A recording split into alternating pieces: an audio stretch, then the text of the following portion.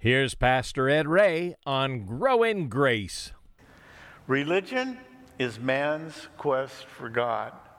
The good news, the gospel, is God seeking lost people.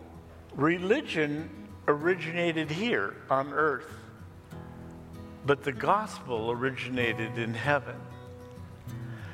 Religion is man-made. The gospel is God-breathed. Zion hall now built with hands, and in this place gotta dwell with man. Sick be healed and the crippled stand, singing hallelujah. My kingdom built with the blood of my son, selfless sacrifice for everyone. Faith, hope, love, and harmony. I said, let this world know me by your love. Hello and welcome to Grow in Grace. You know, each of us go through certain periods where we question the meaning of life and what will occur after death. Even the hard-hearted atheist contemplates that in one degree or another, I'm sure. Now, in the Gospel of John, chapter 3, we're introduced to a man who definitely has knowledge of Jesus. That knowledge requires a response, but he's not sure what kind. So he comes to Jesus for answers, and that's certainly the right place to go. So let's join Pastor Ed Ray in John chapter 3, see what it takes to get to heaven. John chapter 3, verse 1. There was a man of the Pharisees named Nicodemus, a ruler of the Jews. This man came to Jesus by night and said to him, Rabbi, we know that you are a teacher come from God, for no one can do the signs that you do unless God is with him. Jesus answered and said to him, most assuredly I say to you, unless one is born again, he cannot see the kingdom of God. Nicodemus said to him, how can a man be born when he is old? Can he enter a second time into his mother's womb? Jesus answered and said, most assuredly I say to you, unless one is born of water and of the Spirit, he cannot enter the kingdom of God. That which is born of the flesh is flesh, that which is born of the Spirit is spirit. Do not marvel that I said to you, you must be born again. The wind blows where it wishes. You hear the sound of it, but you cannot tell where it comes from or where it goes. So is everyone who is born of the Spirit. Nicodemus answered and said, how can these things be? Jesus answered and said to him, are you the teacher of Israel? That was his correct title. Are you the teacher of Israel and do not know these things? Most assuredly, I say to you, we speak what we know and testified what we have seen. You do not receive our witness. If I had told you earthly things and you do not believe, how will you believe if I tell you heavenly things? Let's pray. Lord, we thank you that you have told us heavenly things, and that in this section you desire for us to understand the new birth.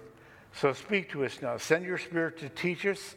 We ask it in Jesus' name, and all of God's people agreed by saying, Amen. Amen. I was reading an old Billy Graham book, and in it he's describing traveling when he was a young evangelist from church to church. There weren't any stadiums or anything like that. And he was in the South, and he came to a southern town where he was going to speak in a Baptist church that night. And he came early and went to the park to finish a letter he'd been writing to send back home. Finished the letter, put it in an envelope, put a stamp on it, looked around for a mailbox. He couldn't see any. But there was a little boy a little bit away from him. And so he walked over. He said, son, can you tell me where the post office is? And the kid looked up and said, sure, mister, it's just right around the corner on the right. And he said, thank you very much. I'm going to speak tonight in the church across the way. I'm going to speak on how to get to heaven, how you can find heaven. Would you like to come? And the kid said, I don't think so, mister. Graham said, well, why not? He said, you can't find the post office. You're going to tell me how to get to heaven? So, a lot of people in this world don't know how to get to heaven. A lot of religious people don't understand this critical question. Many years ago, my wife and I were missionaries in Europe, Eastern Europe and Western Europe. And we worked with some other Americans and some Dutchmen. And one of the Americans we worked with is a retired colonel. And he's a spit and polish guy, just very military, rigid, straight, but actually a lot of fun to work with. I was with him one day and we were waiting for somebody. I said, so tell me, Bill is his name. He said, tell me, how did you become born again? What happened? And he said, well, I really don't like to tell the story, but I'll tell you. He said, I was walking down the streets of Madrid, Spain, and I was in full dress uniform. He was a colonel, a bird colonel. And he said, around the corner, there's a kid, an American kid, a pimply-faced teenager, he said, 17, 18 years old, handing out some kind of brochure. And as I walked past, I took one, I looked at it, stopped, read, and it was a gospel tract. I handed it back to him. I said, thanks, I don't need that. The kid said, mister, have you been born again? And he pulled himself up to his full height, and he pointed to his collar and said, see these crosses right here, boy? That says that I am a chaplain in the Air Force. He says, yes, sir, but are you born again? He said, no, you don't understand, son. I have a doctorate of ministry, and I have a PhD, too. I preach in the largest chapel that the Air Force has in Europe every Sunday. Yes, sir, but are you born again? And he said, 20 years of preaching, 20 years of putting sermons together, and you ask me if I'm born again. And he said, yes, sir, are you born again? And he said, this time, the question went into his heart like an arrow from heaven. And he heard God say to him in his heart, Bill, it's time for you to quit messing around and come all the way. And he said, and so I got down on my knees on a sidewalk in Madrid, Spain, and an 18-year-old led me to Jesus Christ. Now, yeah, praise God. And I told you that story because that's very close to what we just read about.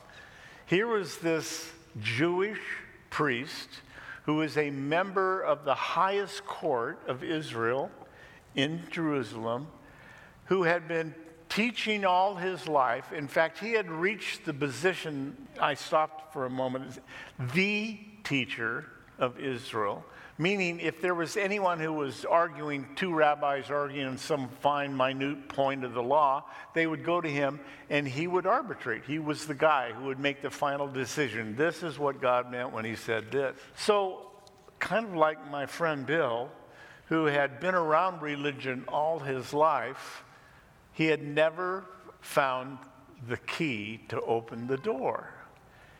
It says he was rich. Nicodemus thought he was rich, but he wasn't. He was rich in money, but he was poor in spiritual things. Nicodemus thought he was religious, that he was close to God. He wasn't religious, he was legalistic. He was just following rules and regulations, commandments. And he thought he was righteous, right before God. But he wasn't. He had missed that all have sinned and fallen short of the glory of God. So this is an encounter between one of the major leaders of the Jewish faith and Jesus Christ in the first century. It's a fascinating story to me because it contrasts these two things. Religion is man's quest for God. The good news, the gospel, is God seeking lost people. Religion originated here on earth, but the gospel originated in heaven. Religion is man-made. The gospel is God-breathed. This section contains the most commonly quoted verse used to describe God's plan of salvation. We've seen it all over. It's even in football games. John 3:16, God so loved the world. But this one is actually quoted more. You must be born again. So, we live in a time where most politicians claim to be born again. Of course, they claim a lot of other stuff, too. We live in a time where sports stars, athletes, and Movie stars all claim to be born again, and then they talk trash. So what does it mean? What is this statement, you must be born again? Well, this section breaks up into 3 parts, and God spells it out step by step. Nicodemus, the guy who's asking the questions, he doesn't get it in this section, but we'll see later that it does finally get to him. First 3 verses, searching questions. He asks 3 questions, Nicodemus. Actually 2, we'll see as we go through it. Jesus gives the eternal answer, the spiritual answer, which he doesn't understand, verse 4 through 9. And then Jesus challenges him because he doesn't believe Jesus. Now, this is a man who sat down quietly with the creator of the universe and had time to ask him anything. Wouldn't you like that opportunity? Actually, it's available to you right now. Jesus said, wherever people gather together in his name, he's there in the midst. So what is it that you're struggling with? What did you come in with this morning? What do you need to leave here at the altar, at the platform here, and give it to Jesus? I'm encouraging you to put yourself in this story. Now, many people know this verse. The danger is when you think you understand it, you miss the whole thing. So throw up a quick prayer and say, God, please show me something new I haven't seen before this. Give me a nugget, give me a jewel to take away that I can think about the rest of the day. Well, there you have an introduction to this very familiar passage, and we'll get into it in much greater detail now in the second half of Pastor Ed Ray's message on Grow in Grace. We're in John chapter 3. Let's jump in, see what the Holy Spirit might say to you. He's been speaking to me all week, last 2 weeks. There was a man of the Pharisees named Nicodemus. Now, you might remember the Pharisees, they're just the name Pharis in the Hebrew language means set aside. They thought they were holy. They thought that they were above everybody else. They kept the law, the word is fastidiously, every little dot and every little T that needed to be crossed. That's what they were doing because they thought that would make them right with God. This one, Nicodemus, is the head of the Pharisees. He is a member of the Sanhedrin, which is their name for what we would call the Supreme Court. There were 70 men that sat on it, and he was the one who was the head. He was a ruler. We know from early church history that his name was Nicodemus ben Gurion, son of Gurion. And he had a brother who was more famous than him. Josephus was a historian for the Romans, actually with a Jewish background. And Talmud says that this is Josephus's brother, who is the third most rich man in Israel. So he spent his whole life trying to keep righteousness, trying to be righteous by keeping these rules and regulations. And I might say probably most of us in this room who went to church as kids grew up in a church that taught that.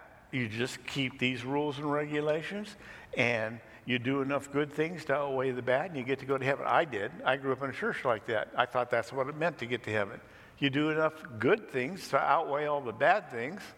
But it wasn't very long until I figured out that there weren't enough good things I could do, which is the beginning of salvation. So the Pharisees took the law of God, 10 commandments, right? Moses comes down with 10 commandments. And they added to it and added details that God never said. And in fact, there is a book called the Mishnah in the Jewish faith, still around today, on the subject of just keeping the Sabbath. There are 24 chapters in the Mishnah explaining 2 verses on the 10 Commandments. And if that wasn't bad enough, they wrote a book to explain the Mishnah called the Talmud. And it spends 156 pages long to explain what the Mishnah meant when it said 24 chapters on 2 verses. Any wonder why they were throwing their hands up and saying, we can't keep all these things? Example, You shall do no labor on the Sabbath. They said that meant that you couldn't do anything on the Sabbath day which anyone got paid for doing the other days of the week. Like if you were a fisherman, you tied knots as you repaired your nets. So you couldn't tie a knot on the Sabbath. There was an exception. You could do it, if you could do it with one hand, tie a knot in a rope with one hand, which is pretty tough to do, you could do that. But most people couldn't, so there was one other rule. If you used your wife's girdle or corset, you could tie that to something and then it would be lawful. You need water from a well. You take a bucket, steal your wife's girdle, tie it onto it, and then tie the girdle to the rope, and then you could let it down and pull it back up, and you hadn't broken the law. Of course, your wife got pneumonia because she was wearing a wet girdle, but that's another whole story. The point is, this man was living by man-made laws, not by God, and he thought that was the ticket to heaven. Verse 2. This man came to Jesus by night. And there's a lot of speculation why it says by night. Obviously, it was nighttime. But this man only appears in the Gospel of John. Nicodemus is not mentioned in the other three Gospels, Matthew, Mark, and Luke. 3 times he's mentioned, and 3 times it says he came to Jesus by dark. So John took that as a very important signal for us. So why would the head of the Jewish Sanhedrin come to Jesus after dark and not during the day?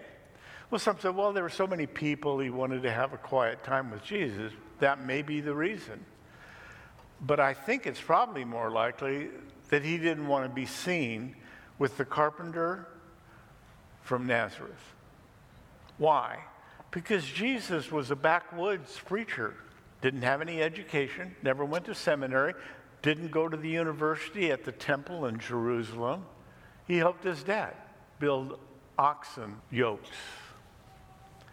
And so he didn't want anyone to know that he was going to him. Now, John wrote this 70 years after the other 3 Gospels were written, and a lot of things had happened.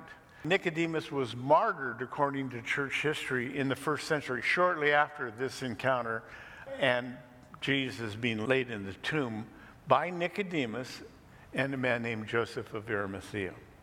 So he comes to Jesus with a quiet evening, one-on-one.